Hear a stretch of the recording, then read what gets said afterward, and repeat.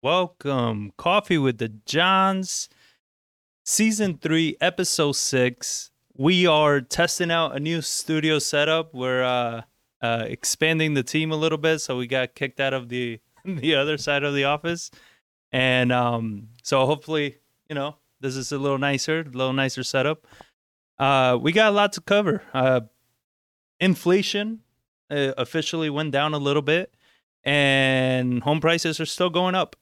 So we're gonna Shocking. be Who could have called that? we're gonna go into some details about that. We're gonna cover actually towards the end. We're gonna cover some strategies and things that we're shifting, especially as far as like the wholesaling goes, reaching out to sellers, what we're doing different in our flip business and our rental business. So we're gonna cover those strategies as well. Cover some headlines and everything. So if this is your first time joining us, make sure you subscribe. And if you're joining us live, participate, jump in, let us know your thoughts, your, questions. If you have anything that you're dealing with in real estate that you would like our opinion or feedback on, any deals, any strategies, anything that you're working on, feel free to drop it in the comments and, we're here to help. Actually that brings up a funny point I wanted to make.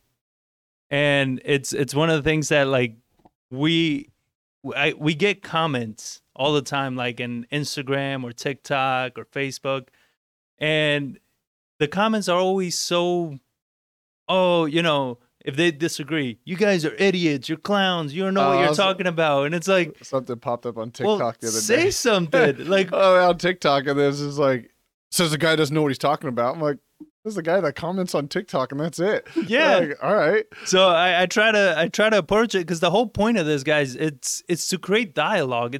We're not trying to piss you off, even though recently I've been told that people that watch us, this lady that I know, she calls us Good John and Bad John. So I don't know who she refers to as the Bad John. I don't know. I couldn't guess. When she said John, that, what's your guess? What's your she opinion? said that, I was like, damn, the Bad John? And she's like, but he's just like nicer. And she's like, it's not that you're bad. I was like, no, that's exactly you hurt what my it is. feelings already. But seriously, guys, like we're not here to hurt your feelings or offend you or anything. Like these are discussions. Like these are our opinions. We're not saying these are facts. This is just things that we're seeing, things that that we think it is. And if you don't disagree, that is perfectly fine. Let us know what you think. Because we like to have that dialogue. We want to create that dialogue because it helps not just educate us if we're wrong. It helps educate you. It helps educate other people on the chat that are looking and reading comments. That's the whole goal, is to educate. It's not to offend people. We're not here to just, get you guys all riled up. We're here to try to educate you and help you guys out and help ourselves out. Like if we're wrong on something, I'm more than happy to admit that we're wrong because all I want to do is be right. You understand? So if you have better information, better data, let us know. Just don't put a comment on there of saying, you guys are idiots. And then when I ask you why, and you just go silent. Like that's not an argument. You're not really proving the point there. So that was my little tangent. Hopefully, it changes some of your guys' way you comment and approach things. I wonder who's called the Good John and Bad John after that little tangent. I get so mad at people. But the only way I don't get mad at people. I just find it to be funny Really? that Really? I don't get mad. Okay, you don't. All Man, right, whatever. Monks come all the way over here to study me, so it's I don't get mad. That shit just doesn't happen. But how's your week been? Damn. Even our director agrees. Yeah, he's over there laughing. Week's been good. Week's been good.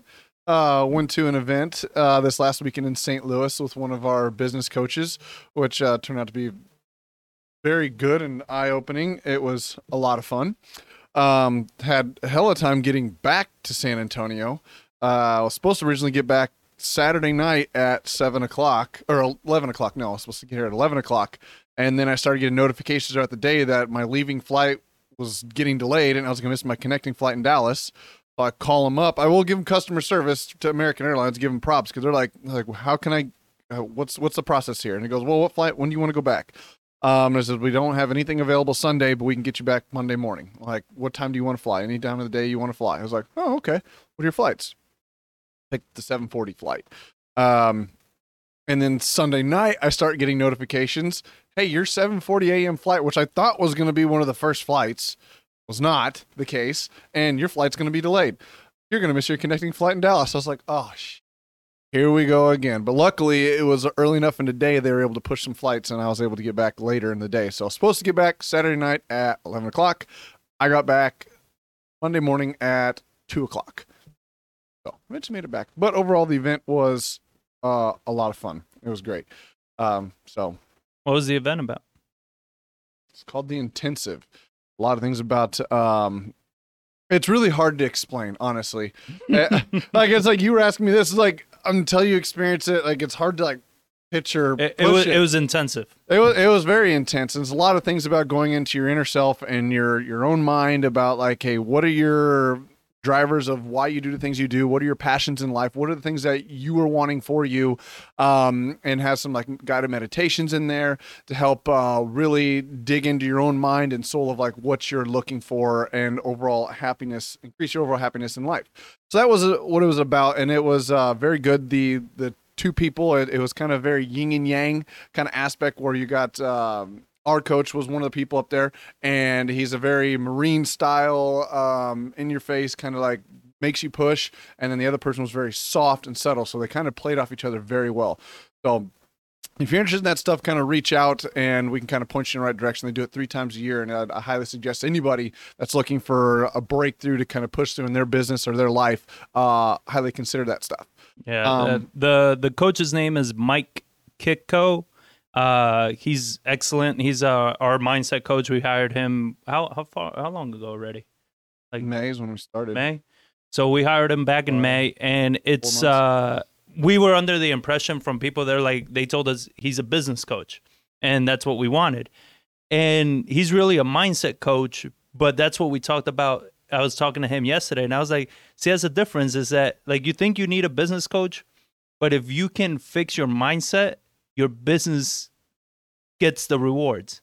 Yeah, you understand? Because you are the business. As the entrepreneur, as the business owner, you are the business. So if you can fix your mindset, then you fix and grow your business. Because now, that's the stuff. We hired a coach for real estate as well. And we're looking at his business model and everything. And we're like, it's not hard what he does. But what's different is his mindset. He has a different mindset that is allowing him to make $2+ million so far this year doing all kinds of weird ass real estate, right? That's like, it's not hard what he's doing, but he has a different mindset than we do. Yeah. So it's very simple. Where Mike even says like, I set out to be a mindset coach. When I find out when people fix their minds, their businesses grow. Exactly.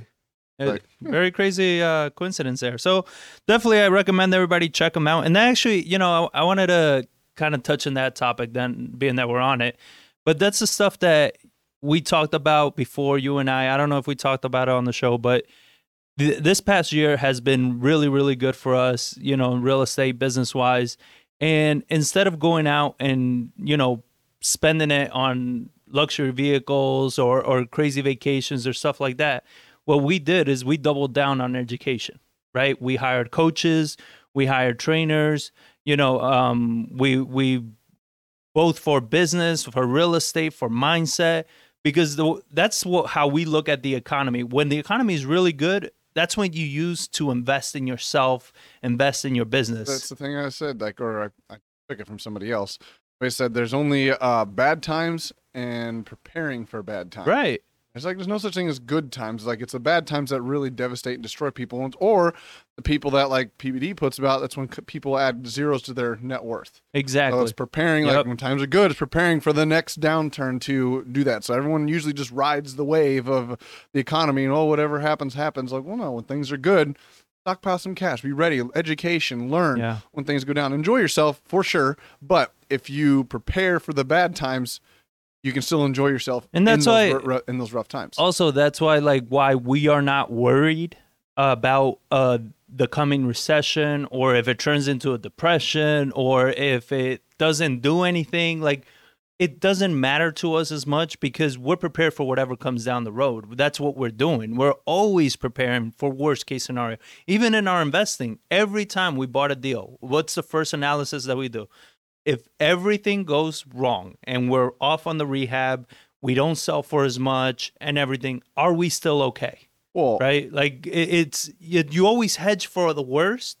And then, because you don't have to prepare for the best is the best. It's going to happen. You're going to be, you're going to enjoy it when that shit happens. But the problem is when the worst happens, you don't know what the hell to do. You're not ready. Oh, for sure. And that's where one thing our real estate coach, and like he put it out there and he mentioned it, where he said, don't think about it as your profit margin. Think about it as your margin of safety. Like, what is your margin of safety before you start losing money? And when he said it that way, I'm like, I like looking at it that way much better than saying, oh, how much profit you got built in the thing. It's like, it's not how much profit I got built. It's like, how big a margin of safety do I have before I have to come out of pocket to sell the house, sell the property, whatever it may be. Mm-hmm. So that's something that's very interesting to look at it that way. Is like, look at it as a margin of safety, not as a profit margin. Yeah. So if it's your first time joining us, make sure you subscribe and give us a thumbs up if you're enjoying the conversation. Like I said, we're going to be covering topics on real estate, the market, what we're seeing with trends in the market, some strategies. So it's going to be a fun show. Make sure you jump in the comment section. Let us know any questions and concerns or things that you're dealing with, and we'll answer them live and help you guys out. So you had a topic you wanted to start with that you were really proud about. So yeah. Oh, it's just always so people always talk about like, oh, this city's got the best barbecue. This city's got the Kansas City barbecue, and oh, Texas barbecue, and all this other stuff. And then when you got the arguments between Austin's got better, Dallas, San Antonio. Well, San Antonio, home city, just was listed as the #1 best barbecue place in the country by Clever magazine or website. I'm not sure what they use. A listicle site named Clever used 2022 data to rank San Antonio #1 amongst the best barbecue sites across the country. Yes, San Antonio beat out all the self-claimed barbecue capitals of Texas and even the world. Right, proud, baby, right there. Even though you don't like barbecue because you're weird. San Antonio got praised for its low prices, number of barbecue restaurants. They had to have they had to have counted Bill Miller's balance of quality. Although I say like I can't do fast food barbecue, balance of quality and quantity, as well as hunger for brisket.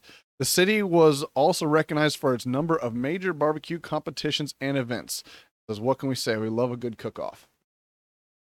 Those barbecue cook-offs are pretty sweet because then you can just try everyone's different barbecue, different sauces, different styles, different everything. So this magazine that has anybody ever heard of this man? Is it like a San Antonio magazine? No, it's not. Are they actually known magazine? Yeah, they are. Okay.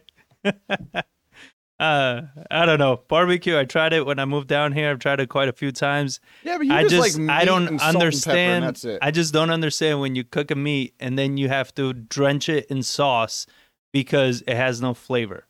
To me, it's like I'm just eating sauce at this point. Like, you're a very simple person when it comes to eating. Because I like flavor. If I need to douse something in sauce, then you fucked up. That's a flavor.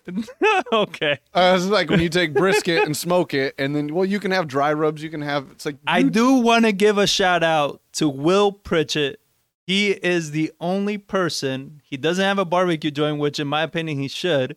But he's the only person that's made barbecue that I enjoyed the hell out of. That's what I said. That's why they say the cook-off places, you get into the smaller like joint stuff. You go to the big production style, yeah, they're gonna douse them in sauce and stuff like that. That's why I don't go to Bill Miller's. Like, you can't have fast food barbecue. But you go to places like Rudy's and get their stuff. It's not doused in sauce. You can douse it in sauce. Big Bibs, same thing. I was like, you gotta go to smaller little joints like that. So this magazine is trying to like make him expand. This magazine is ran by John Barr, so little bias there.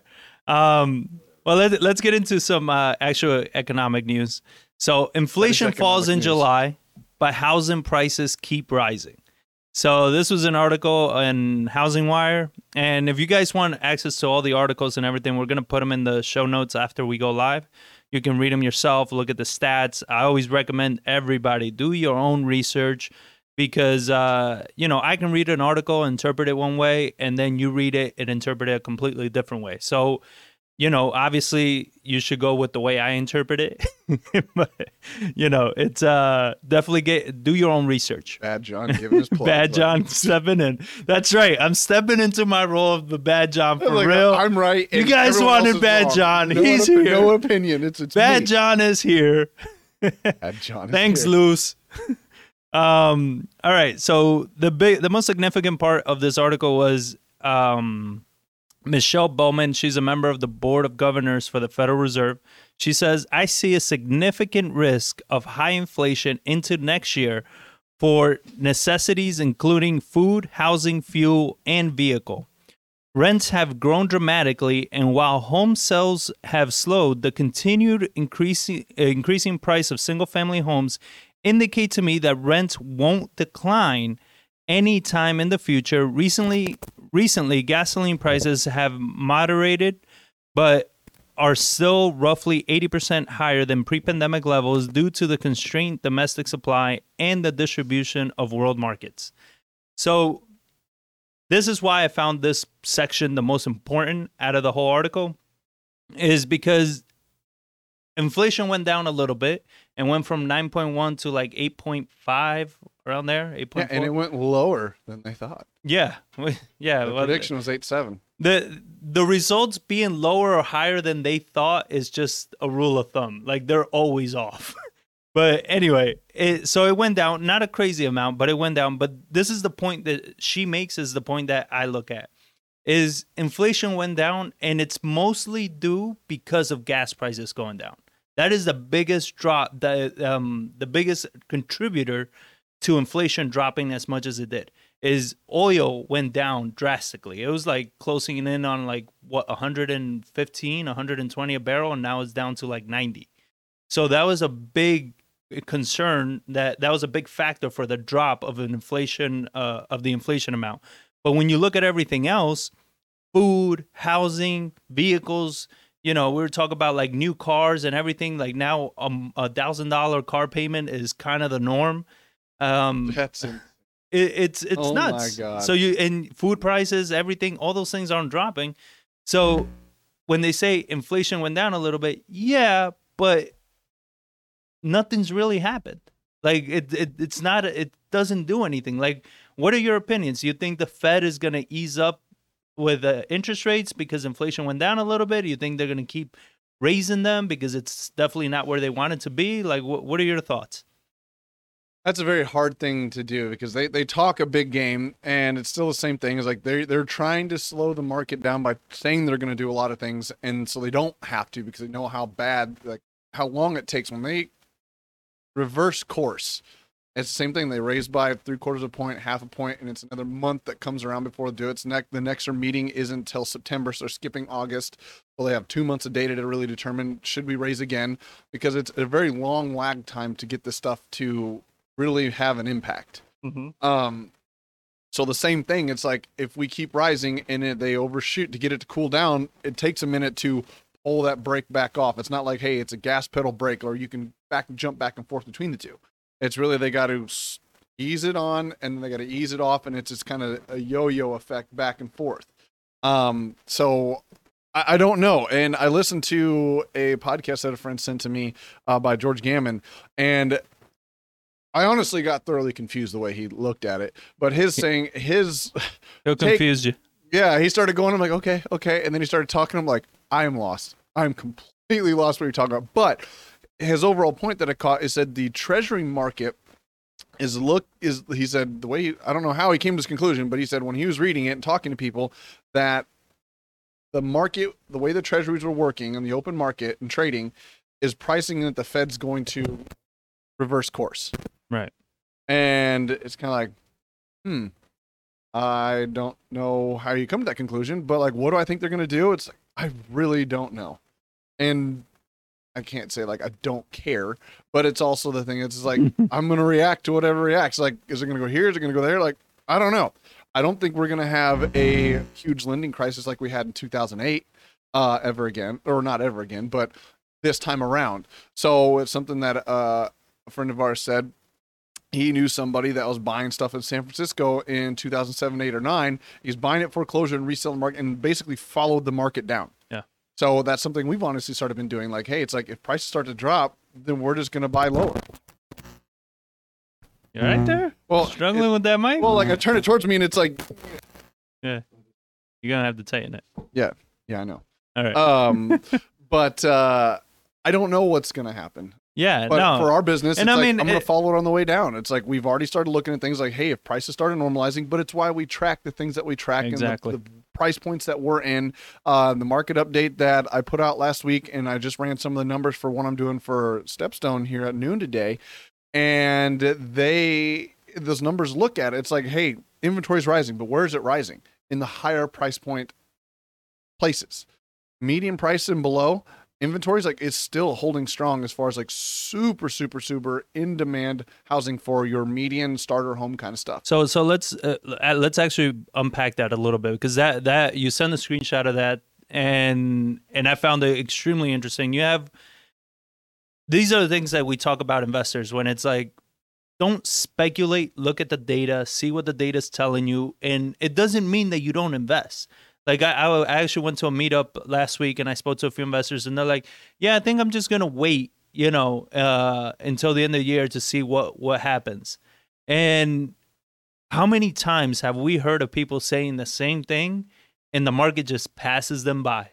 Because it's like you're waiting for what exactly? Because we don't know what the heck is going to happen. We don't know if we are going to get a crash. We don't know if they're going to delay it, if they're going to kick the can down the road, if it's going to keep going. And all the time, you're sitting on the sideline waiting and hoping for this magical crash that was supposed to happen freaking 10 years ago, and we're still waiting for it. And it's like, it's supposed to have happened every year for the past decade. Exactly. So I look at it and I'm like, you're keep waiting. You're still waiting for all this. And the whole time, you're losing out on a market that you could be making money on. I look at it, it must be nice to have a business that you have to do. I don't know. I don't know if they do. It's like, I'm just going to wait and wait and wait. It's like, we can't wait. This is our full-time business every single day. It's how we make income. That's how we pay our bills, how we feed families. Yeah. It's like, I can't just sit around and wait 3 months to see what happens. Like, no, I need to watch what's happening now and make a business decision of what's happening. Because I can't just sit on the sidelines and just wait. It's like, it doesn't work that way. To me, it's just like, you're a real estate investor, but it's kind of like, you're a part-time real estate investor. This isn't full-time business. No, for sure. But so going back to that screenshot that you sent, what was the price points that you saw had the highest raise, and what was that raise on months of inventory? I don't remember this specific one, but it was like for San Antonio, our median price is like $330,000. Right. And it was like the 450, 500 price points that had the highest rise. And they, from what I remember seeing, they had over 3 months of inventory. Yeah. At this point. Yeah, and I just did it for like the other major metros. And like as you got higher, those months inventory rose. I mean, they're still normal. It's starting to look normal, right? Compared to was like you made that comment. Like compare right now to 2019, and where are we? We're still under 2019 numbers, and we had a booming market then. Mm-hmm. But people just don't like to digest bad news. Yeah. They love the good news, but when it starts getting bad, it's like, oh, God, everything's going to go to crap. Oh, shit, what are we going to do? Inflation's slowing down, but it's still higher than what it normally was 3 years ago. And at this last networking event, I was talking to a few investors, and they were telling me, like, man, yeah, I don't know, the market's really cooling down, this and that. And like, it didn't hit me until they were all kind of complaining about it. And it hit me that moment. I was like, no, the market is actually normalizing. It's not cooling down. We're not even where the market was when we were investing in 2018, 2019. Like what you're talking about cooling down is we're cooling down from a ridiculously insane hot ass market that we had the last 2 years. Yes, in that relation, it's cooling down. But in the overall, in the last 5 years, we're still in a hot market. Like it's not really doing anything. The problem is that where I see the big issue for a lot of investors is those investors that have come in 2020 and above, right? 2020, 2021, that they just started in this market, because a lot of them think they're geniuses because they've been killing it in the Not necessarily a market. genius. They're just used to like those. That it depends on their level of arrogance and who they are.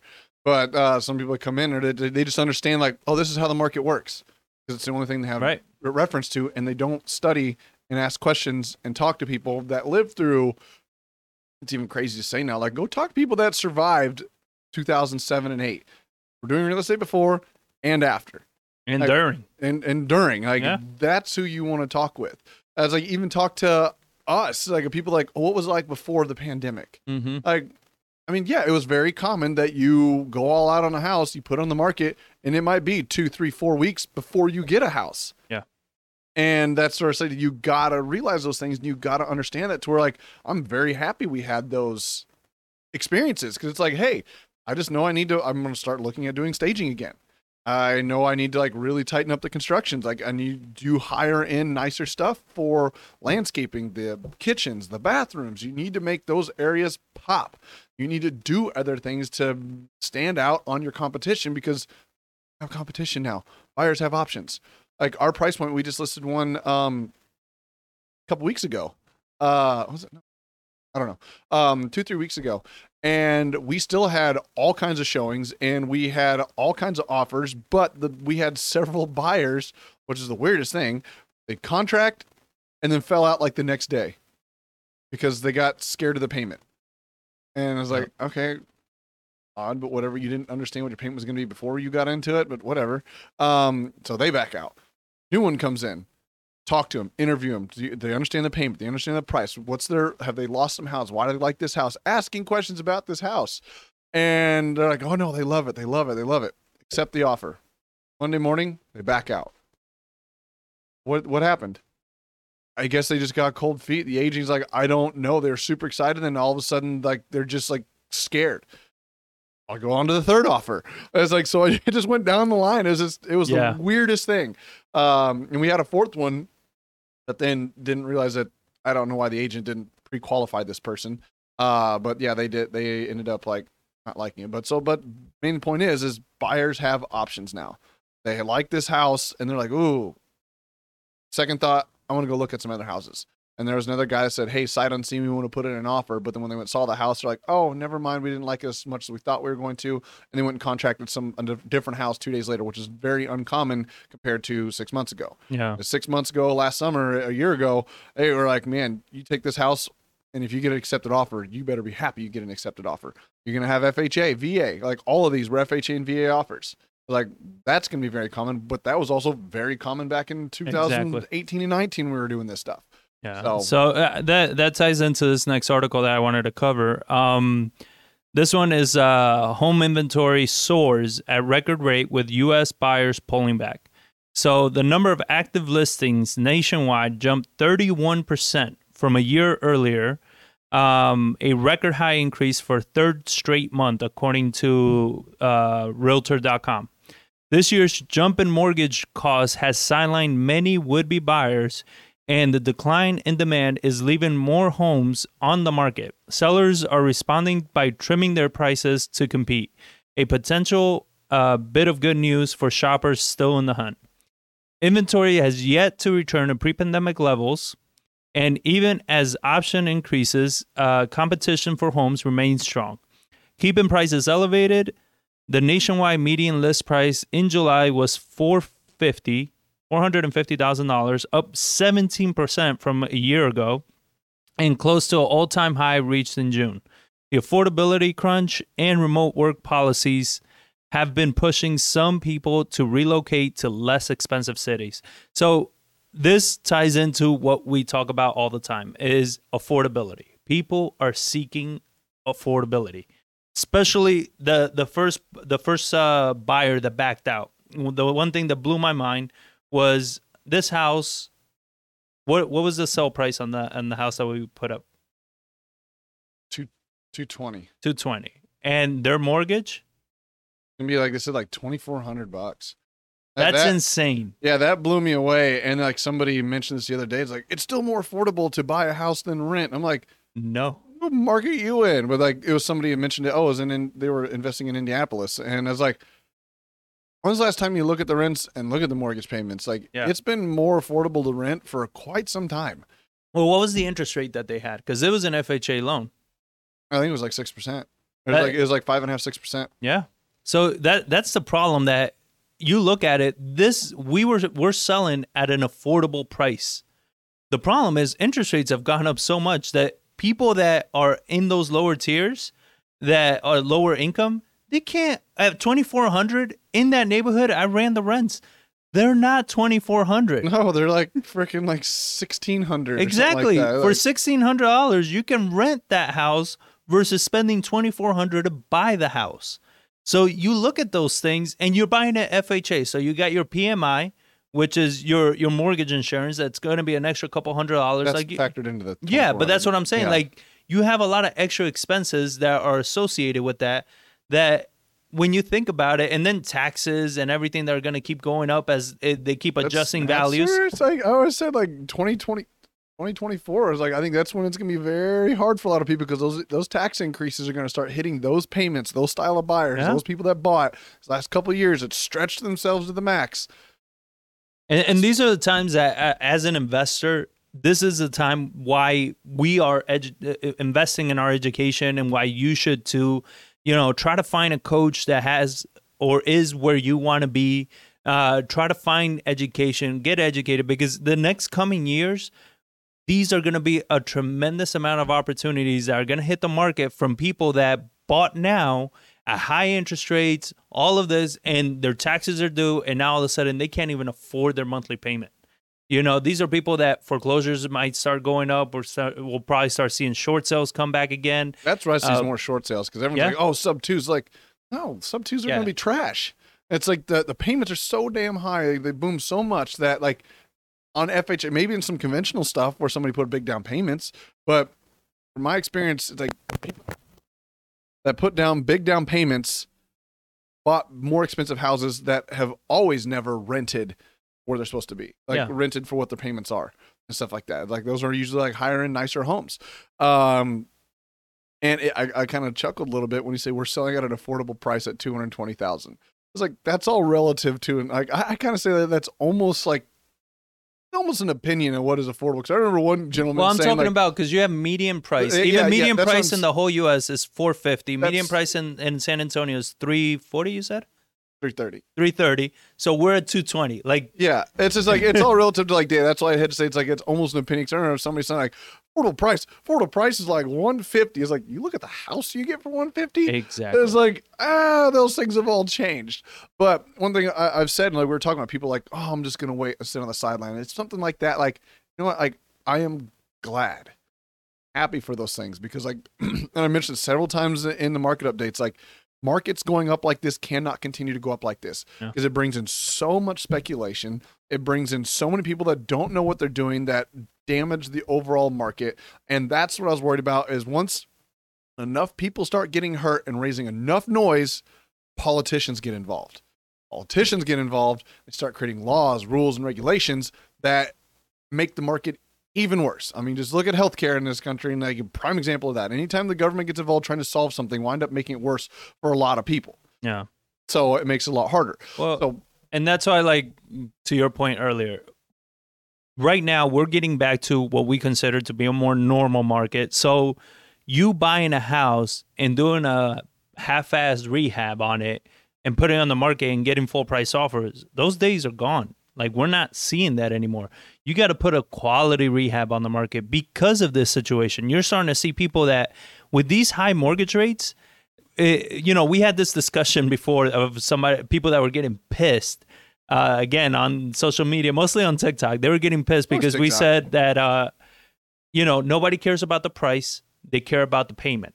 And everybody's like, oh, that's bullshit. Everybody cares about the price. My favorite one. No. When you go shopping for a house or even a car, what is the thing that you care about? Can you afford the monthly payment? If you can afford the monthly payment, that's going to tell you what you're going to be able to afford to buy. Yeah. You understand? That's what it goes off of. It doesn't go off of you going and saying, no, I want a $250,000 house and I don't care what the payment is. No, it doesn't work that way. If you can't afford the monthly payment, you're not going to get a $250,000 house. And if you can afford the monthly payment of a $350,000 house, you're going to go for that one. So again, it goes back on the monthly payment. So right now, what are we seeing is that people's monthly payments have shot through the roof. So now, what somebody last year could afford, a $350,000, $400,000 home, now they're having to buy, if they still want to buy, a $250,000 home or less, so they can still afford that same monthly payment. Housing quality and style of housing. That's where I looked at, like, hey, what's really happened? Like, you think about the psychology of people that were trying to buy in January, February, and March of this year. Yeah. 4-inch rates went from 4 to 6 in a matter of 2 months. It was a very, very competitive market. I mean, people were getting outbid. There's like, we put offers, agents calling, we put offers in on 7 houses. We've lost out all of them, going over asking price, all those things, like stretching their budgets to the max, try buy a house. And that kept going. So the depressing, and they're looking at $350,000 houses, $300,000 houses. They're looking at them. All of a sudden, interest rate starts rising. Well, when the interest rates are rising, your income wasn't rising. What you could afford was going down and down and down and down and down. So they're getting beat out and beat up and looking at $300,000, falling in love with $300,000 houses. All of a sudden, like, Mr. Realtor, lender, come to you and say, we got to start looking at $250,000 houses. All right, let's go look at $250,000. Change, whatever. 6 months, or not 6 months, like 3-4 weeks later, we can't look at $300,000 or $250,000 houses. We got to start looking at $200,000 houses. Yep. Payments have gone down.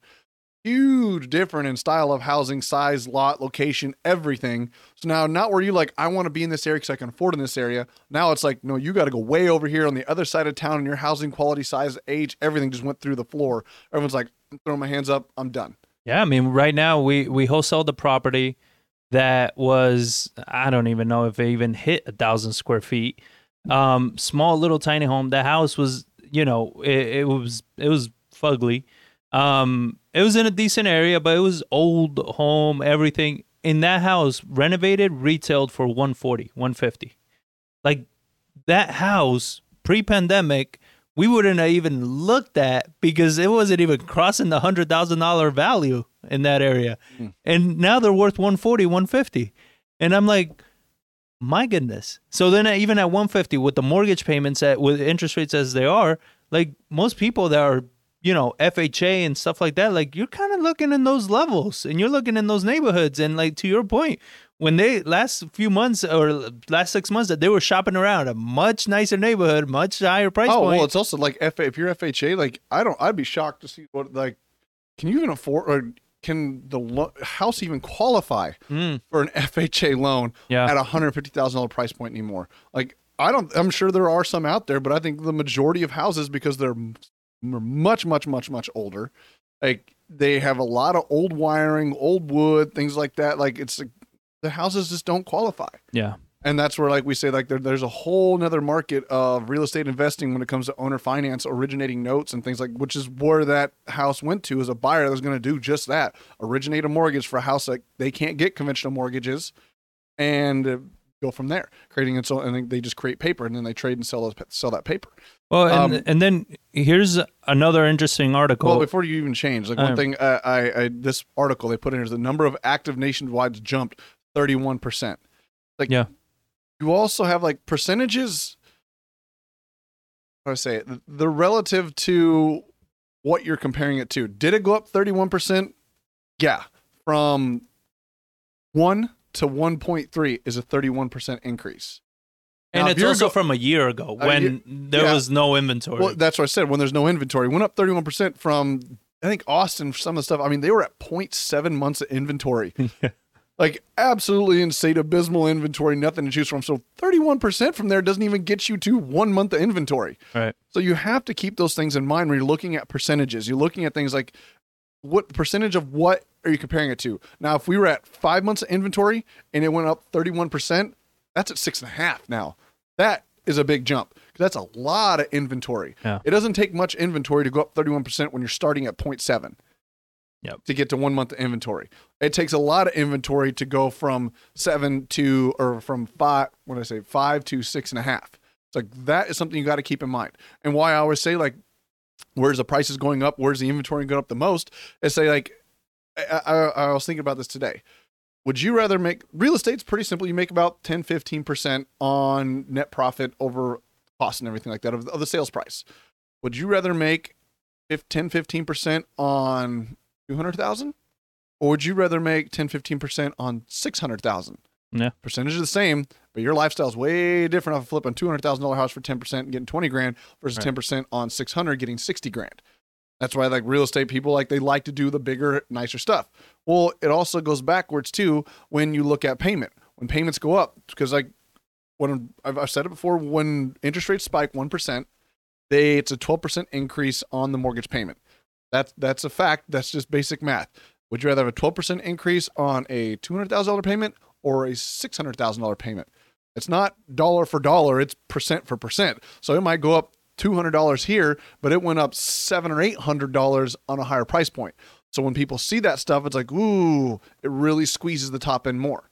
Yeah. So that's where I say, like, where inventory is still strong, it's in that more affordable price point for housing. So you got to be relative, 30%, like, and not look at, like, oh my God, it jumped 31%, everything's freaking out. It's like, but you got to see where you're from, where you were coming from, to see, like, really think, like, okay, logically, mathematically, where is this to make a thought out business decision? So if you're watching the replay on this right now, this is these are parts when you rewind, because John talks a little fast, and re-listen to that part, because he dropped a lot of information that is extremely crucial to how you need to look at the market and how you need to invest and how you need to protect yourself. These are things that people don't understand, especially if, let's say, you are investing in higher end homes. If you are doing that kind of, maybe in rentals and stuff like that, like, that's how those percentages really matter. And then also, like, to his point, 31% inventory increase. People read that and you're like, oh my God, inventory is flooding the market. Is it though? Because it's 31% from last year. Last year we had no inventory. What's the percentage increase from 2019? You understand? Like, I even asked them to, like, on the market updates, I don't know if you could look at it or not, but I was like, can you start going back to 2019 and instead of looking at year over year data, look at 2019 to now data to see, like, because year over year, like, 2020 went to shit. 2021 was an insane year. So you look at these data points and it's like, yeah, 2022 is going to look nuts. 2023 is going to look even crazier because it's normalizing. But when you compare it to what a normal market was before, where are we in relation to that? And when you look at that, we're still in a really hot market, and you are starting to see changes where, as an investor, that's where you need to adjust. As a wholesaler, I mean, we're going to cover some strategies and stuff towards the end, but as a wholesaler, you need to adjust the way you submit offers. It's no longer, let me just, whatever the seller wants, I'll get it on the contract because I'll find some buyer that wants it. That's no longer the case. You actually have to know what you're doing. Crazy enough. But if you are enjoying this, make sure you give us a thumbs up and a subscribe. We really appreciate that. It helps us out a lot. We already got 11 likes so far, so let's get that up there. So I wanted to cover this next article where Blackstone is preparing a record $50 billion vehicle to scoop up real estate bargains during the downturn. So that alone are things that I'm interested in, because if these big companies, these big hedge funds, that they have research teams, right? Because we're our own research team, so we're a very good research team. But they have really deep research teams. They have contacts in Goldman Sachs, J.P. Morgan, analytics. They have access to information, and to put up $50 billion, they're not just like going to Vegas and taking a chance on the market. Well, also I say, like, more importantly, they say, oh, they have all that stuff, and they do. They also have his political influence. 100%. To where they look 100%. At it like, hey, it's the too big to fail model. Like, we own enough houses. Yeah. And we say, like, we're in trouble and we will dump 2 million houses on the housing market and crash the housing market, which will systemically crash the financial system. Yeah. And it's like, well, we can't let that happen. Uncle Sam, let's print more money to save that. Let's put stuff out there to save that. So like, and they don't lose. They don't lose because even if, let's say, the government was to say, no, screw you, we're not going to print more money.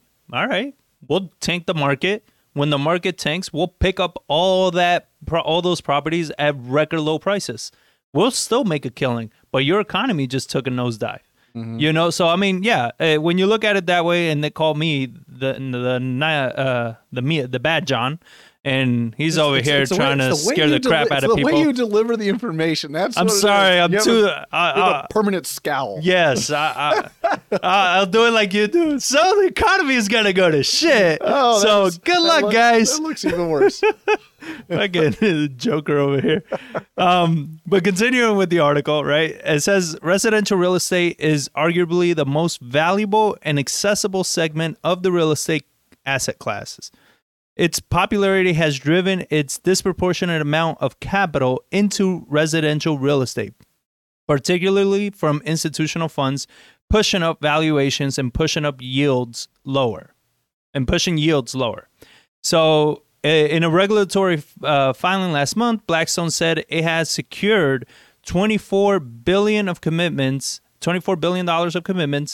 for its latest real estate fund called Blackstone Real Estate Partner X.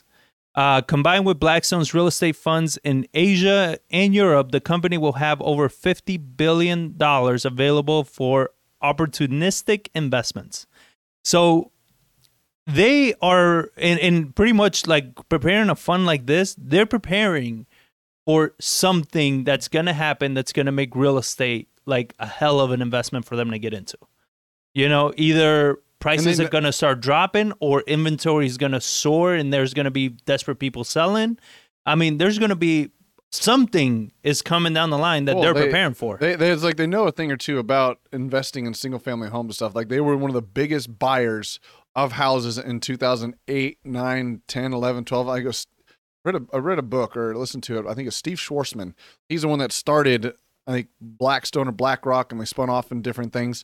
But he talked about what they were doing and like the amount of money they were buying a month across the nation. It was like hundreds of millions of dollars being bought every single month. Like, my God, the power to do that. And like, but the lessons learned on how to do that. Of just saying, like, they were just going to foreclosures, just boom, boom, boom, boom, boom, boom, buying them because they knew the overall market for those price points were going to go through the roof.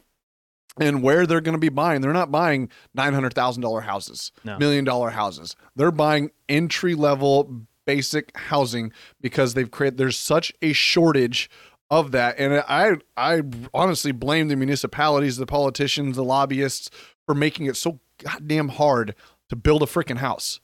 Oh yeah. Because after 2008, all the banks got bailed out, but all of these builders got put out of business. So now there's no competition. So they can essentially themselves, your big builders, can control the market because it's so hard to start an entry-level housing production style product. You can't put it out there unless you're building communities of 200 homes, 300 homes, and things like that. And it's just so expensive because like it's just insane. Like we've been through it these last 2 years, 3 years, trying to build a freaking house in a major metro is extremely hard and extremely expensive. Because I think we were like a third of the cost to build a new home is literally in red tape. Yeah, and before you even start building. Before you even break ground, a third of the cost of a new home comes just giving it to municipalities, giving it to inspectors, giving it to the cities, and like the fees, the fines, all this other stuff. And because they also want to say, oh, these real estate people are making money, so we'll levy all the fines on them, not realizing like that just makes the situation even worse. Yeah. So it kind of goes into what we talked about a lot that, in my opinion, I've been saying this for actually years, is that there's no other route for the U.S. to go but to become a renter nation just because of the sheer policies that we've had. Like, you look at, and it keeps shaking out the same freaking way. Because you look at it now, you're having, I was listening to a report this morning about how the first quarter of this year, you had 20 something percent. So I can't remember the percentage, but it was between 20 and 30% of the homes bought in the first quarter were bought by investors of residential real estate. So, and they're saying it went up that high. Yeah, they're like it went up tremendously the first quarter of this year. First quarter, okay. Yeah.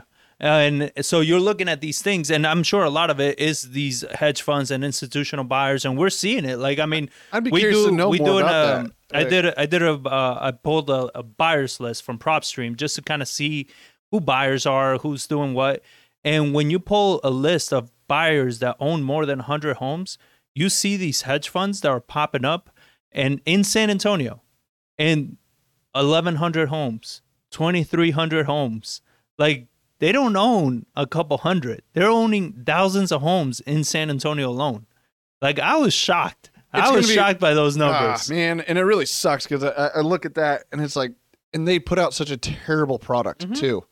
Like for rentals. They don't care. They don't care. And it's like, oh, they're just driving returns. So like that hole in the wall, that customer service, like it is dog shit. Yeah. And like I've heard a lot of people like the rent is $1,900 and like you look at the product and it's like, this is a terrible house.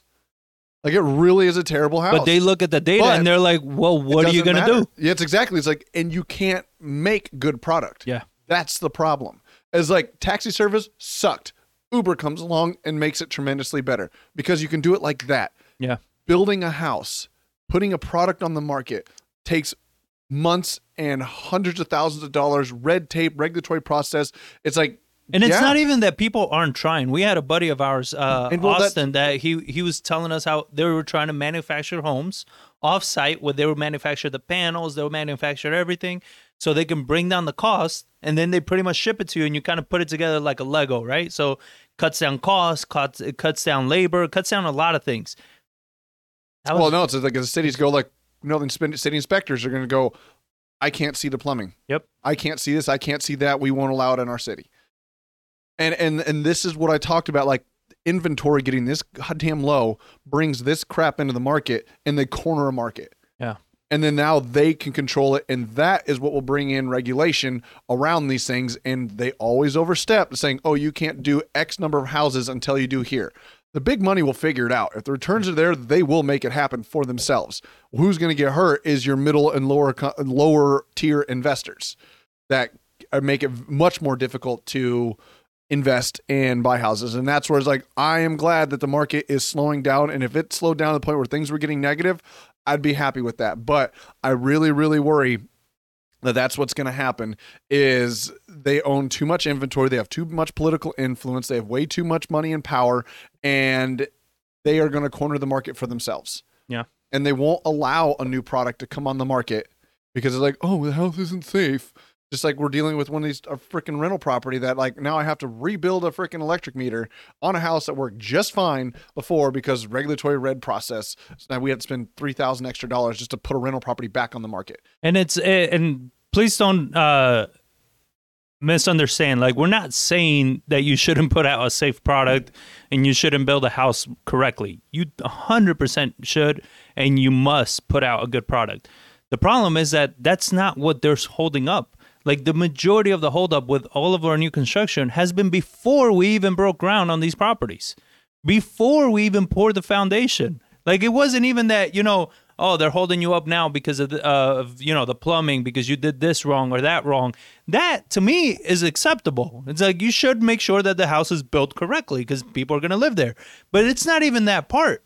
All the stuff they hold you up on, it's arbitrary politics that you're like, what the hell are you guys looking at? It's a politic, but it's a money grab too. So here's a prime example. Ask for the money then. Don't delay the project. How much do you need? And then they get offended. Yeah. So here's a prime example.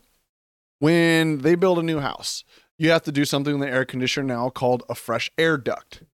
That goes to the outside of the house because modern day houses are built so airtight that they don't have air seepage from the outside, and the air quality went down. They realized like, hey, we need to have fresh air come into the building. Okay, fine. I understand that. When I renovate a house built in 1940 and add air conditioning to it, I have to add a fresh air duct. They're not, and they're not built the same as these new houses. The reason you have to do it with a new house is because of all the ceiling, all the windows, all the things airtight because it was built airtight. When I renovated the moisture barriers around when it, I built everything. when I renovated something in 1950, the soffit is different, the roof's different, everything is The different in that walls, house. yeah. There's plenty of fresh air moving into the house because the structure of the house really hasn't changed. Yeah. But I have to spend an extra $1,000 to put a fresh air duct in that house because that's current code. Yeah. It's like, Oh, you yeah. serious? And it's like you add all those things in. Now that's time, that's money, that's inspections, all that stuff that now has to be charged more and passed on to the end consumer.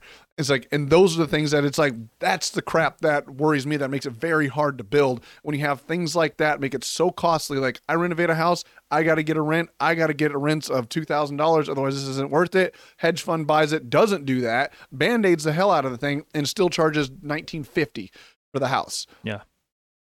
No, and it's one of those things that you look at it and you say, you know, like you're making it not just harder for investors to put out good products and to, you know, take these dilapidated homes and bring them up to current standards, to what they need to be so a family can move in.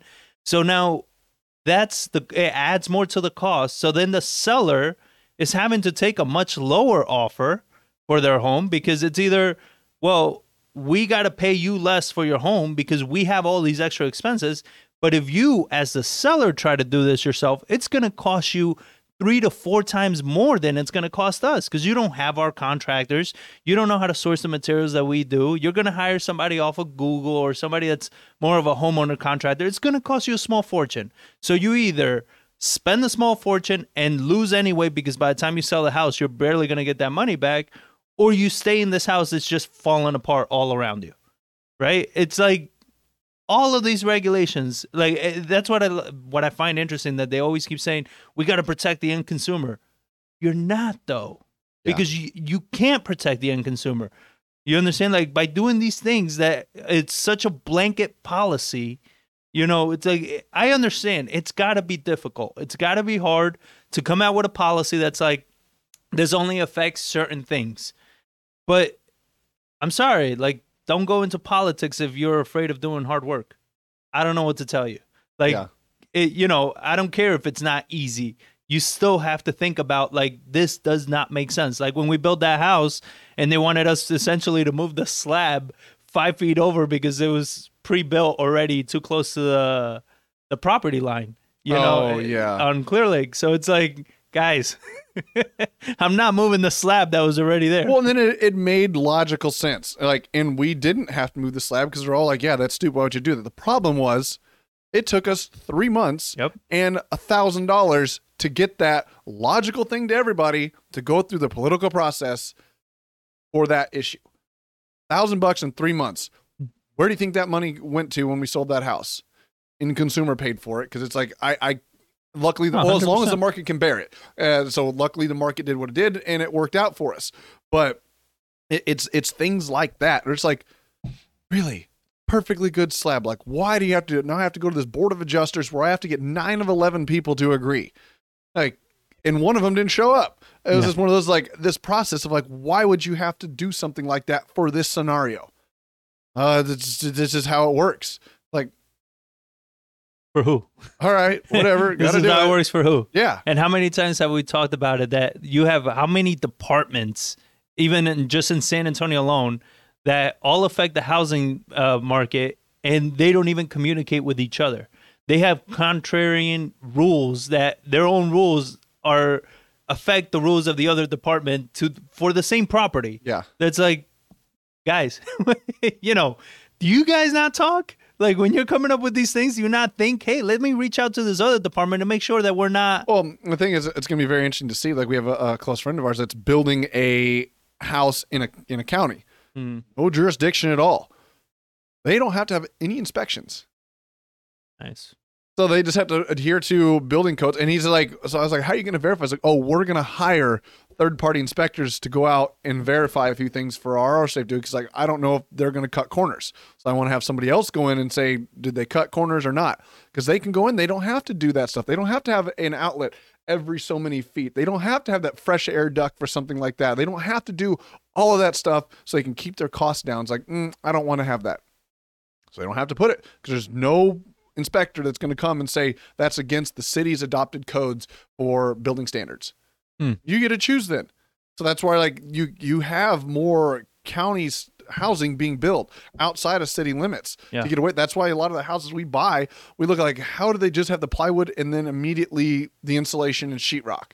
Well, because back when Ray Ellison was building homes here, he built in the county specifically for that reason, because he didn't have to listen to the city's bullshit. Yeah. And I mean, you're gonna have to do it, and it's gonna be the way to find now more affordable housing.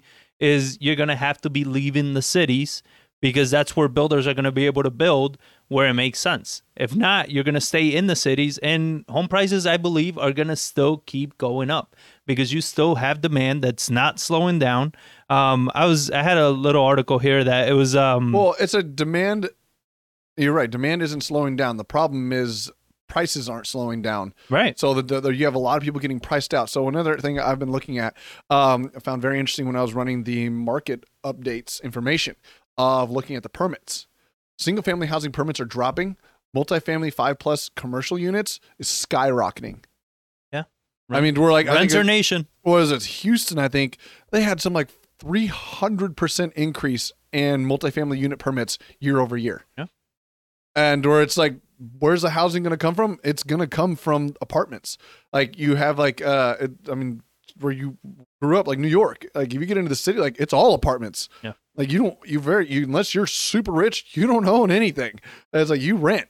Yeah. And that's where we're going to become, is like you said, Renter Nation for your middle class and below. It's like your only option is you just have to rent. That's it. And that's where rent control stuff's going to come in. That's where all this stuff, like those controls, and like it's regulation on top of regulation on top of regulation. And it's like, what do you do to fix it? It's like, you don't. Like it's how nations and policies progress. Until something drastic happens, like terrible stuff, like reset everything, you build on top of these things. It's very odd that something deregulates an entire industry like that. It has happened, but. And that's why when people are saying, prices need to come down, prices need to drop. Like, why? Oh, because it's unaffordable. Your mortgage is unaffordable. You understand? Like prices, let's say home prices drop, but interest rates keep going up. It's still going to be unaffordable. It doesn't matter how much it drops. So it's going to be one of those things that's like, what gives? Your income needs to go drastically higher. Interest rates would need to drop, but then home prices are going to go up. We talked about this before plenty of times. We still have a supply issue. We still, like, this past year was the first year that home builders actually crossed 1 million properties building in a year. Or a million home starts. Doesn't mean that they were finished, but 1 million home starts in a year, which is what we should have been for the last decade doing consistently, which we weren't. So you're looking at this, that's like inventory is still, like, they were coming back on the market, but not at the pace that makes sense. And then I read this article how Americans earning $200,000 or more are flocking to these top 10 states. So you're having people that are earning over $200,000 moving. The number one state was Florida, and then Texas, Arizona, North Carolina.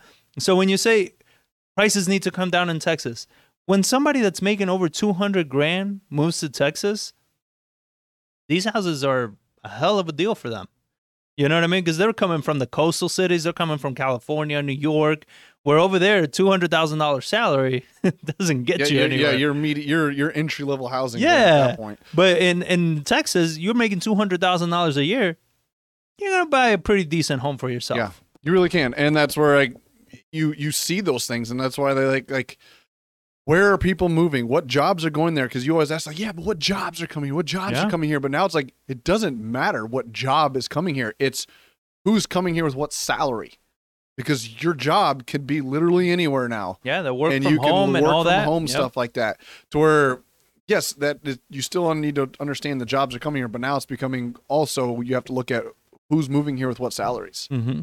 And stuff like that. The only thing that sucks about those data points is they are so old by the time that information comes out, because a lot of it is dependent on like IRS information, and somebody's got to go dig through the IRS website. And if you've ever looked at a government website, My God. It hurts your brain every time I try to go into like Freddie Mac and then look at their websites to get the data. I'm like, Yeah, it's like, what are we I'm like running on 10 minutes in, and I felt like I've been doing research for 3 hours. Like, I'm what are we like, still oh, operating on 1995 or Windows 95 over there? oh Like, man, good like Lord. just hurts my eyes to look at the data. I was just like, said, come like, on, guys. I wish government. And I ran think like they do capitalism. it on purpose though, because it's like we don't want pretty charts for you to see how shitty things are.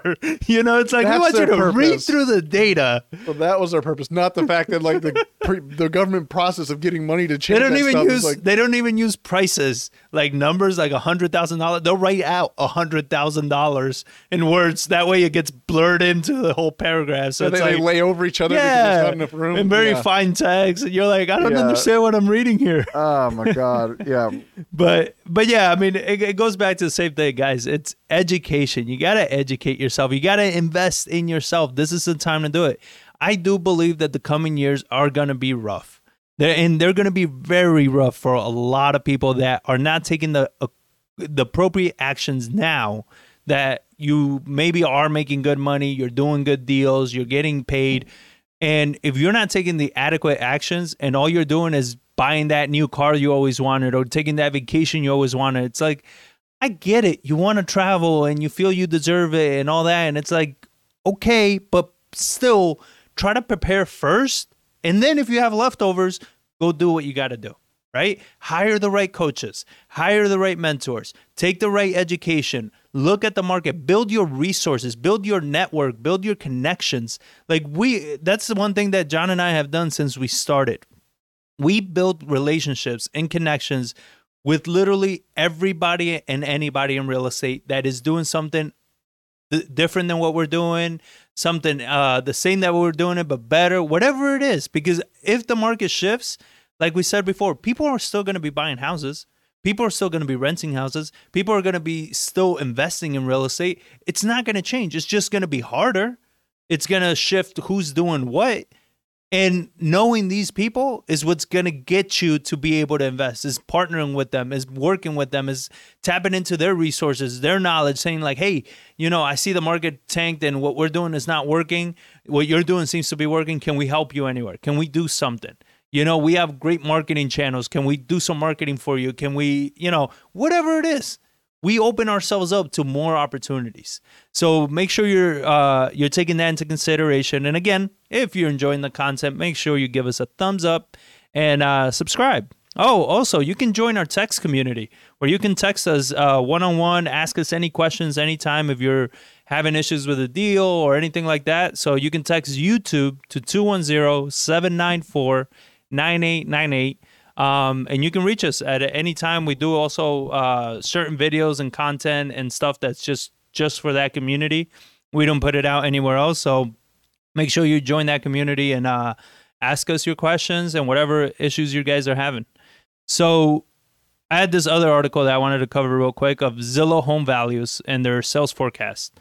So Zillow Home Value forecast predicts a sharp slowdown in annual home value growth for the current pace of 19.8% to 7.8% growth through June of 2023.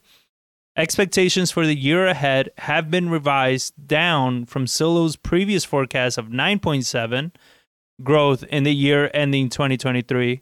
The new forecast predicts a steeper drop in appreciation before stabilizing at levels closer to pre-pandemic level.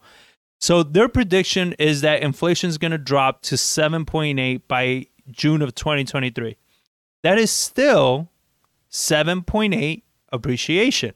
That is still home prices going up. Okay, it's also thinking like that 7.8. That it's all relative to the price thing I'm talking about. That means you buy a house for $200,000, don't do a damn thing to it, and then hold on to it for 2 years. Your home value just went up. Was that 14%? Yep. So you're now selling into like the 230s without doing a goddamn thing. Yep. Like that's still way too hot. Yeah. Yeah, because home prices are going to still keep going up. And what you discussed earlier about taxes being an issue for people, it's going to keep being an issue. Because if home values keep going up, your taxes are going to keep needing to get revised, you know, and they're going to be going up. So if you can barely afford your mortgage payment now, you're sure as hell not going to afford it when those taxes go up, unless your income went up. So, and this is coming from Zillow and their data and all their resources. I mean, Zillow, yes, never trust a Zestimate, right? But it's I have a friend, a buddy of ours, Tim Allums, that he has a mug that says the A in Zillow stands for accuracy.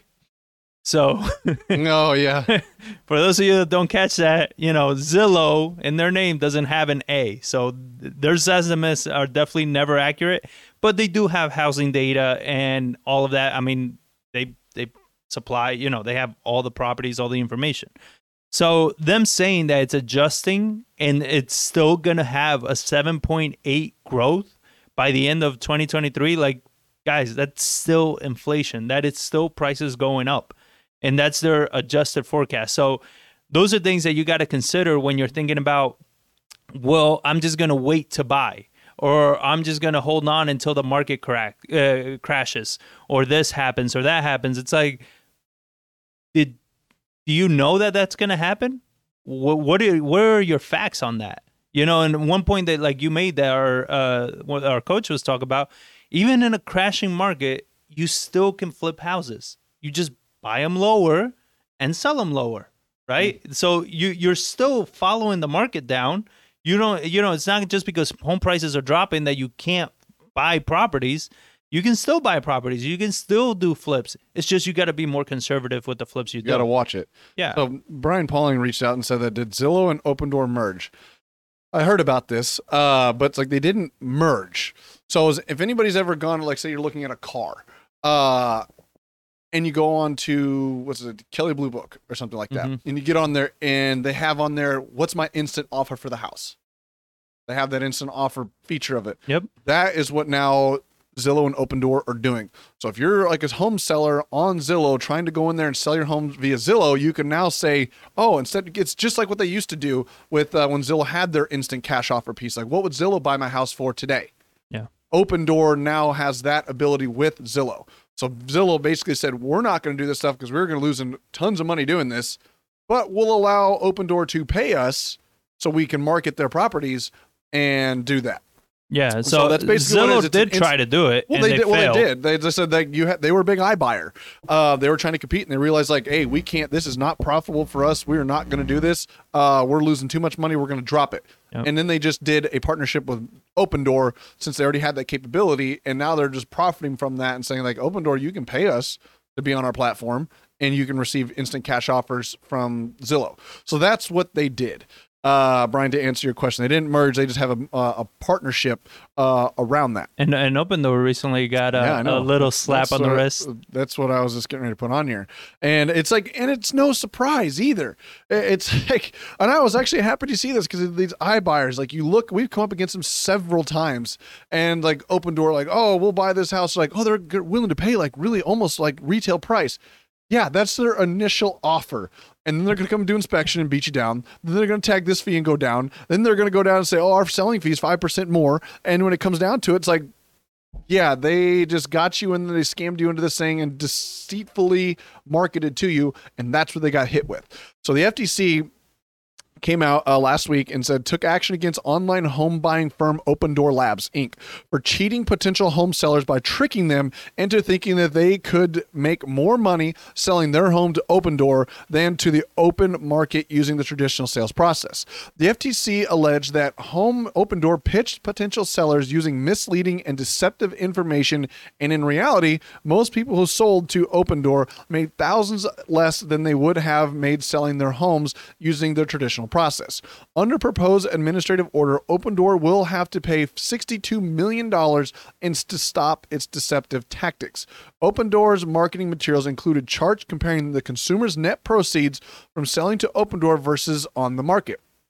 Those charts almost always showed the consumer would make thousands of dollars more by selling to Opendoor. In fact, the complaint states the vast majority of consumers who sold to Opendoor actually lost thousands of dollars compared with selling on the traditional market because the company's offers have been below market value on average, and it costs have been higher than what consumers typically pay when using a traditional realtor. And this is my comment to you. When you say the government never does anything good.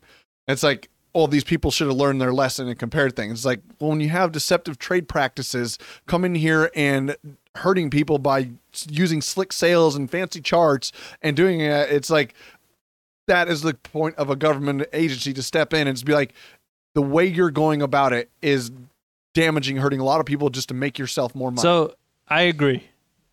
That being said, they didn't do shit. All they did was what they did do. The fine is nothing. $62 million. I mean, they'll find other stupid investors like they've been doing and raise another round of funding to keep funding their Ponzi scheme. But what they did do is bring more awareness to the public of Open Door's tactics. So when we deal with sellers and they tell me, oh, we got an offer from Open Door, all we do is educate them. We're like, understand that offer they're giving you is not what you're actually going to walk away with. You understand? They have a lot of hidden fees. They have a lot of other shit that they go through. And you're going to be getting much lower than what you think you're going to get.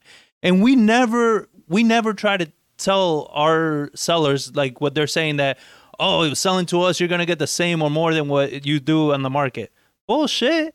We always tell sellers, look, if you want retail, if you want full price, you should list it on the market. You understand? You list it and you go on the market and you're going to get full retail. But why do you want to sell to an investor? Because maybe you need to sell fast. Maybe your house needs a lot of work. Maybe all the things that we've gone through, people don't want to deal with agents, people coming through their home, having to clean up their house, having to show it so many times, deal with appraisers, deal with inspections. So if you don't want to deal with those things, then you're going to pay for the convenience of selling to an investor that's not going to do any of that. Yeah. That's not going to do an inspection. They're not going to do an appraisal. It's not going to be with any contingencies or concessions or anything like that. They're going to come in, give you an offer if you're dealing with a good investor, give you an offer, and whatever that offer is, that's actually what you get and what you're going to walk away with. So it's like, we don't lie. There's nothing hidden. If we say you're going to walk away with $130,000, we put it in the contract that you're walking away with $130,000. Of course, if you have a mortgage and stuff like that, that gets deducted. Like, we're not paying you that on top of your mortgage. It's an all-in price. But you know what you're getting from day one. We don't close if you don't know, if you're not comfortable with the terms. But Open Door wasn't doing that. And we knew that. I mean, we've been talking bad about Open Door for we've seen their offer several times, and it's just one of the things like, is there a place for an Open Door? For sure.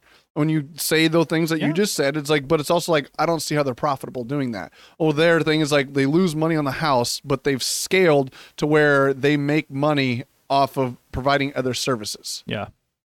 That's what they do. But I'm looking at their stock. And since they opened, they're down 45% from their opening, and they're down year to date, they're down 60%. Or it's just like, I would love to see them crash and burn for what they do, how they've done it, because I do think they do provide a very manipulated, deceptive process, trying to make profit off of that stuff. And now they just moved their headquarters to San Francisco, so they're like a tech company trying to just bombard people to get houses. I mean, it's just kind of the same we were talking about earlier, like big investors buying houses that could have sold to the retail market. Yeah. It's like, that's what they're taking off the market, because there is not enough competition for building of standard homes. There's a lot of custom home builders that build at the higher price point of, here in Texas, 500,000 and up and stuff like that. And you have some big builders doing that too, but your entry level house point that people need to get into, that you say your median household income of $55,000, $60,000 cannot afford a house. Yeah. Because those people cannot build cheap enough, and the houses that are for sale are being bought up and pushing everything up across the market. So we have a comment here from Alicia. She's our acquisitions manager.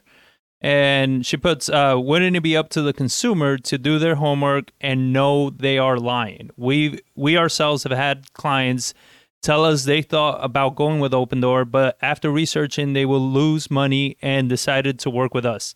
So I'm very big on you taking ownership for your life and doing your own research and everything. That being said, that's not the case. That's not the majority of the time. That's not the case. Like, homeowners are homeowners. They're not real estate investors. They're not real estate agents. They don't know what's going on in the market. Financially savvy at all. No, especially in those areas, those price points and everything. Like, people are just blue collar workers. Like, they don't know what it is. They just see the convenience.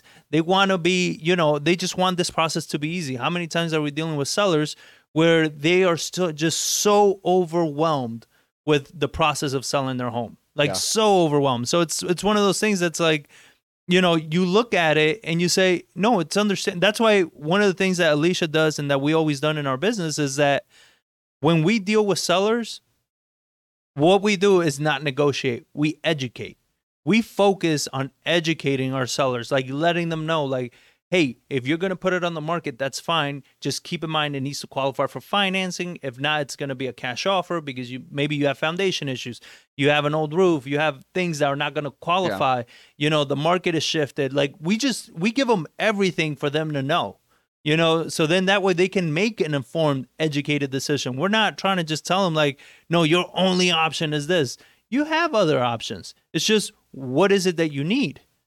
So you need to sell quickly. It's also like they said, like, and what they've done is like they did their own research, but the research was tainted. They lied on all of their data. And when you're a big company like that, you get all kinds of publicity. You get paid sponsorships. You get all these other things to come out, like how good it is. You can get all kinds of fake reviews. You can get all kinds of stuff. And like what Brian's putting on there, it's like, it's shocking. It said Opendoor reported loss of $662 million, over double the $253 million lost revenue reported in 2020. The higher loss was driven by stock-based compensation, which ballooned to $536 million compared to $38 million in February. So how is this not a Ponzi scheme? Well, that's what I was saying. Like, and it's the whole ordeal of the whole blitz scaling thing. It's let's just see how big we can get. Let's drive stock prices, drive blitz return. Scaling. Blitz scaling is like you just try to scale at all costs across all platforms. Extremely high stress, but it's all driven off venture capital, Wall Street money of literally just trying to get that next round of funding, like you said. But that is how money works. It's all of that way. It's trying to get to so big and then try to stabilize. Yeah.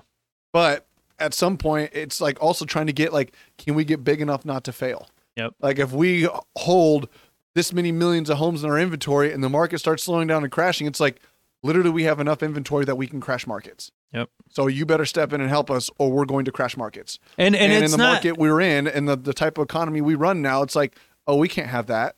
Yeah. We can't sustain that systemic risk. I think Rickards talks about. It's like the systemic risk of how interconnected everything is. Like we can't let this one market crash because that market will spread to this market, which spreads to that market, which spreads to that market. And then it damages everything, which now spreads to the financial markets, which spreads to everything. Like we better print money to keep this. And this is not to say that at some point down the road, if they stay in business, Opendoor won't be a good company. Like they could very well turn out to be a great company. I hope not. Years down the road. That's because my bad side. Like they just grew so big. They made all the mistakes. They did everything. And then they kind of stable off into a company that, you can actually do business with and whatever. Or maybe not. But definitely the practices that they're doing now are shady as hell. They're shitty as hell. And it's one of those things that's like, if the homeowner, if the consumer is not educated and they're not well informed, they're gonna regret selling Opendoor. They're definitely gonna regret that move.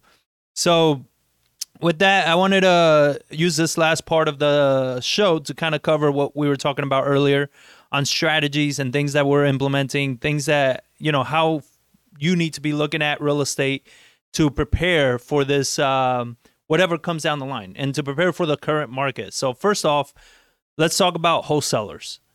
Wholesalers right now, you need to be adjusting your model from, the homeowner wants a certain price, you're contracted because you're going to get a buyer. That's no longer the case. We're seeing wholesalers right now fall out of contract because they contracted way too high. You understand? So what you need to do is find yourself a stable list of buyers that you can count on, you can depend on, like real, actual buyers. And most of these are going to be your buy and hold buyers. Most of the investors that are going to stick out through whatever happens are always going to be your buy and hold buyers. So you need to build yourself a nice list of buy and hold investors that you know what their criterias are, you know where they're looking to buy, what kind of cash flow they want, all the numbers. So then when you're negotiating, you're not wasting sellers' times and you're actually getting properties that you're going to be able to sell. Another thing that we're looking at is the key to getting a lot of deals, it's going to be in the follow-up. You're going to have a lot of wholesalers that don't watch our show, and they are not going to make these moves. That's why they suck. And then they're going to, and I'm the bad John. Nice. Like I said, it's all in delivery. I smile when I give you bad news. So, okay, I'll smile when I call you stupid. Your smile's forced. So it's you look at these wholesalers that they're not adjusting the way they're investing, the way they're making their offers. So we submit our offer and they're saying, "Oh, I got a much higher offer." Okay, we'll follow up, because when we follow up a month or two from now, that wholesaler couldn't deliver. So now this seller is getting even more desperate, and they're realizing that their home really wasn't worth what that person offered. And they start coming back to us again. It's happened already. People are coming back and they're saying, "Hey, is your offer still good?" You understand? So following up, it's not just, oh, you submit an offer, they declined it, and now you're just stepping out. It's like, all right, well, they didn't want the price or whatever it is. So, this is a dead deal. No, it's not a dead deal. In this market, the chances that somebody's going to be able to close for that much higher than you is going to be very, very low. You understand? So you still have a shot if you hang in there and if you take the time to educate them. Now, on the flipping side, what we talked about earlier, you got to do good renovations. Any renovation that you do, make sure you're doing quality rehab, putting good products in there, putting a good product out on the market. You might have to go back to staging homes, taking really good professional pictures. There's no more of this hoteling stuff. We're seeing less and less of that. Like, you're going to have to take down a house and actually do a good renovation and not cut corners. I wanted to cover real quick that case study pretty much of that investor that reached out to us wanting to sell a package deal of those 3 houses. No. And what was the combined value of all 3 houses that they were trying to sell? Was it like 6 and change? Yeah. Because they were all in the 200s, so right? Like the ARV, like retail fixed up. What they were listed for, because they were all listed. Weren't they all listed for like 200 and change?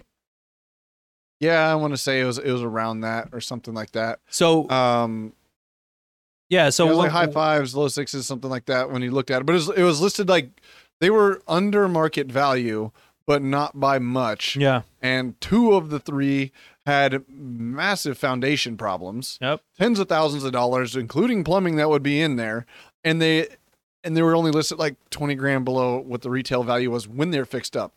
And when we went, they were rehabbed. They were not rehabbed. Okay. No, they were rehabbed. They weren't properly rehabbed, but they were rehabbed. And it's one of those things, like I even mentioned it to him. I was like, God, I wish when I see things like this, I wish they just wouldn't even have tried to rehab it, because now they want to get a return on their investment, and I can't give them return on investment because I got to redo everything that they just did. It was that bad. Yeah. And went and looked at all 3 houses, and I told him, like, dude, we're going to be low. We're going to be low. We're going to be low. And I shot him an offer price. He's like, oh, is that just for those 2 houses? Like, no, that's all 3, bud. Like, every one of these houses needs to be completely redone. Like, it was so shitty of the work that was done. And you're talking about 4-inch foundation drops, 5-inch foundation drops. We gotta do all the flooring. That's gonna create massive cracks and everything in the walls. The sheetrock patches and stuff they did were. Well, when they scraped the popcorn ceiling, they didn't even take it all the way to the edge. So the entire perimeter of the house still had popcorn that was just painted over. Yep. It's like, dude, these like.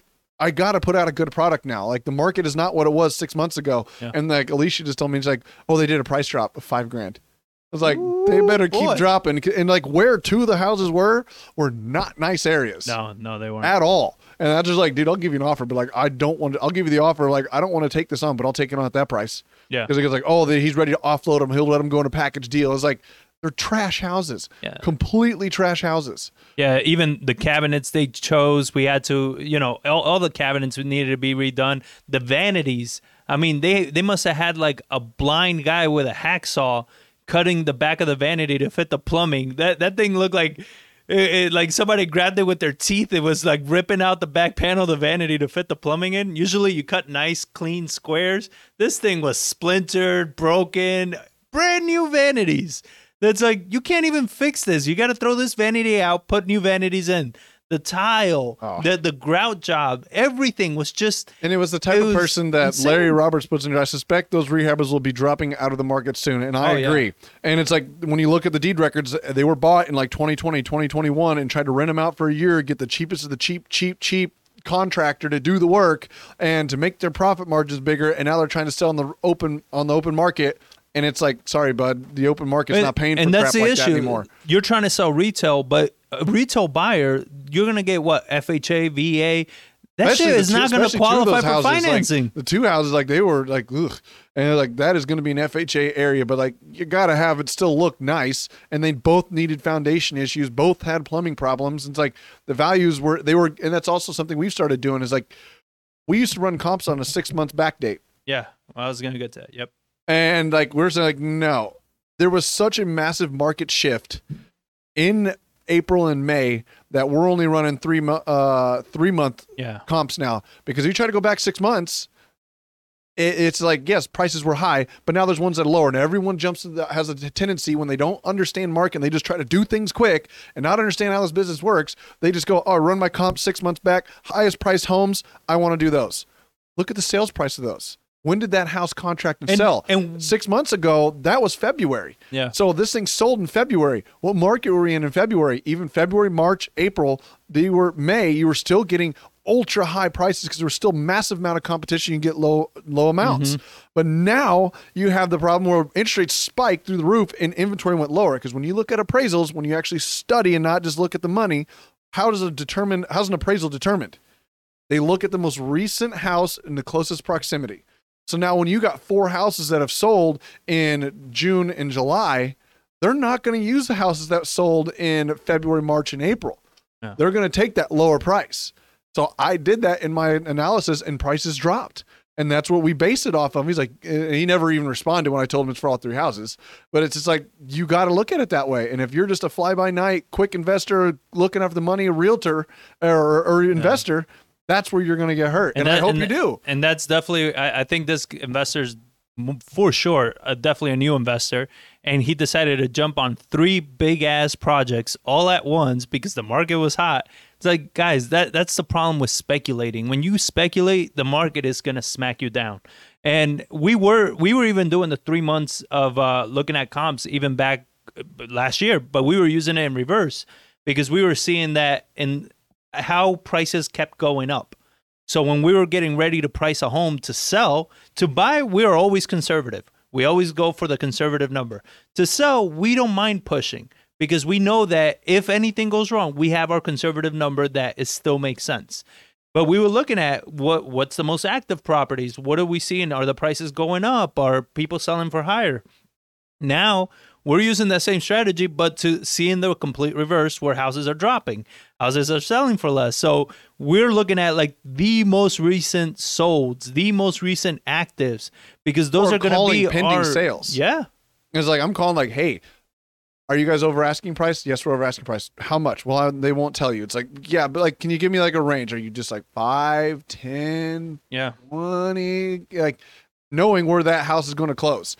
So like we were having to call and do research above because we go to the highest price sold, use the most recent, and then you have pending ones in there. It's like, I want to see what their offers were accepted at because it's pending, which means they're through option. They put real money into this house now. Yep. It's like the likelihood of that closing. But now you got to go backwards the other direction. And people that have come into this market, it's pulled into this market the last several years, they don't know how to do that. No. Or if they were just wholesaling, they don't care. They don't understand that stuff. Yeah, so it's definitely, as a flipper, as a rehabber, you got to pay attention to those numbers. You got to run your numbers. Look at the comps. Look at the comps definitely in the last 3 months, in the last 2 months, in the last month.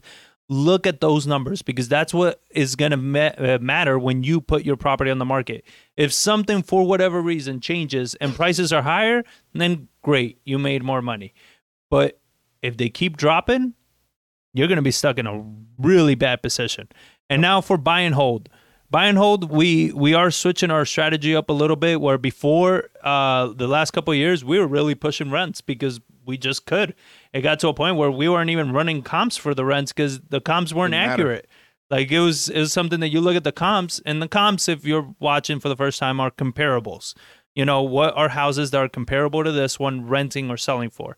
So the comps we were running for rentals, like we would see 1,600, but we would put the house on the market for 1,850. Well, that's just the issue. Like, you can't run comps. There is no place you can run solid rental comps anymore because the process to list something on the MLS is so terrible, and it costs money, takes time. It's worthless. We list everything through Zillow, and all the more non-property manager style people that own property all list through Zillow, and Zillow does not tell you what something rented for.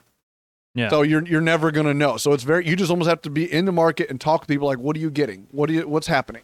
But to your point, I think I know where you're going with the rents now. We're switching strategies on that, but I'll let you go with that. But it's very hard to run comps now. So yeah. And so what we're trying to do now, just because of the uncertainty in the market, the uncertainty with employment, with what's going on with inflation and everything, is we're no longer pushing rents. Like if we feel that the market rent is probably, let's say 1,700, we're not going to go higher than that. We'll probably go a little bit lower than that. Yeah, we will. Because what we want to do is find a tenant that's going to be reliable, that no matter what happens, we know they're going to be in that house come 6 months from now, come a year from now. So we're looking at their jobs, at their income, because we started seeing that a lot, even in apartments, that people are getting almost co-signers because they weren't making the 3 times rent.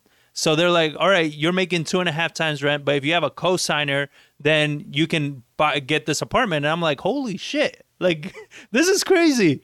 You're pretty much saying, like, because they say 3 times rent is what they're looking for, because in theory, with 3 times rent, you should be able to afford your rent and all your other bills.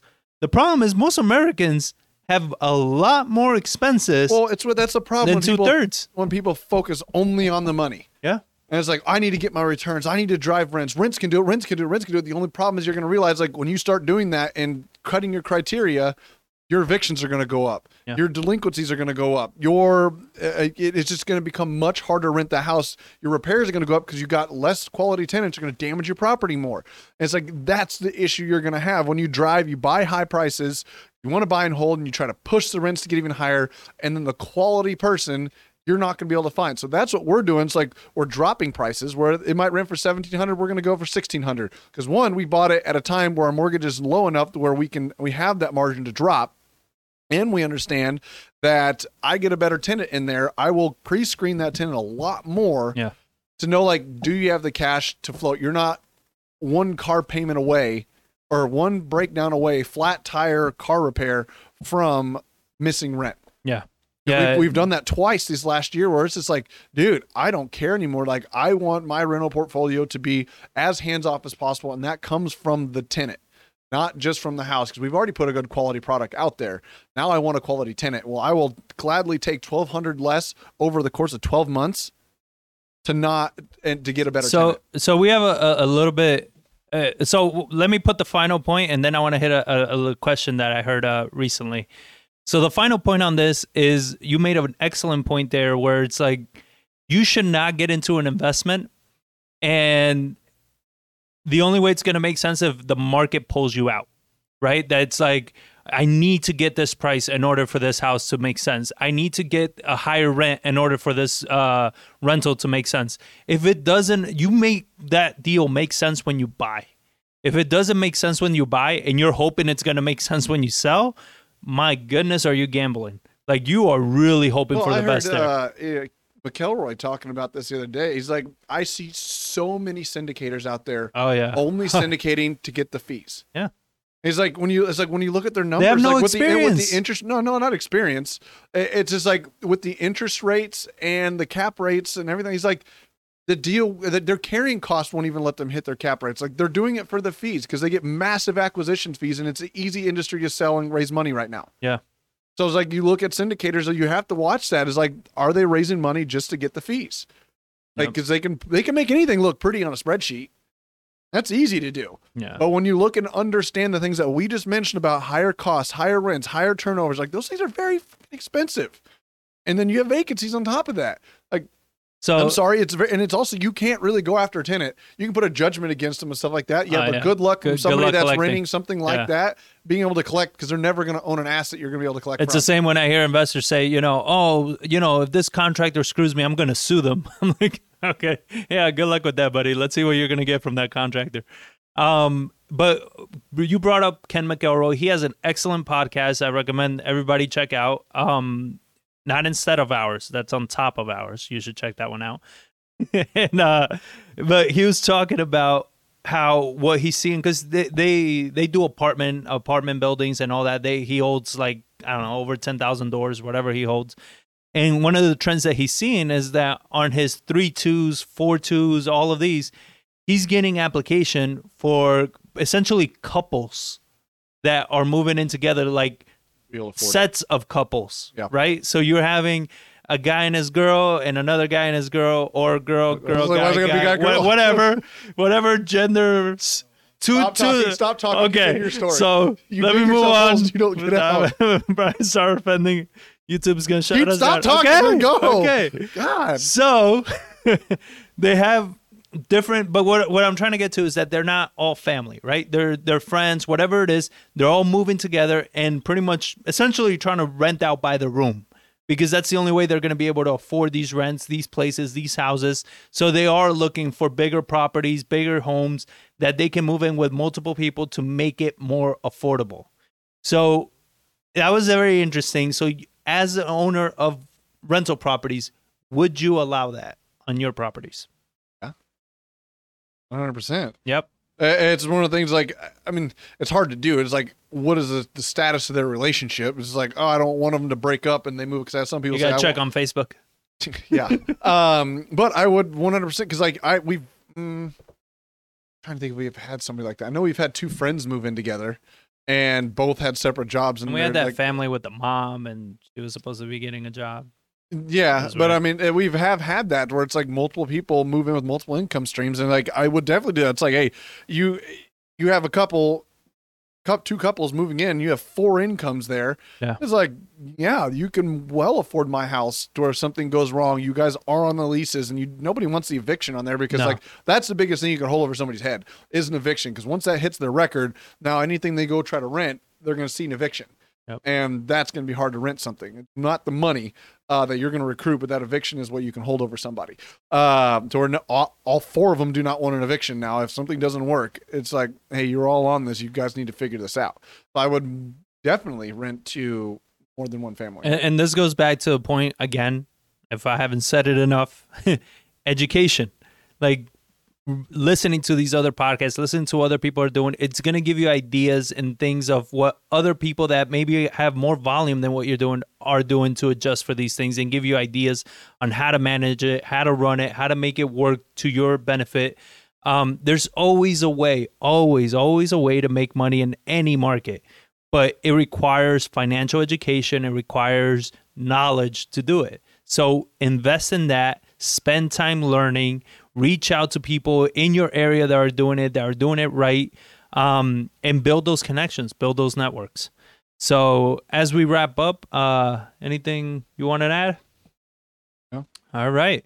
So, well, there you have it, guys. So hope you guys enjoyed this episode of Coffee with the Johns. Please share with your friends, subscribe, give us a thumbs up, show the love, spread the love.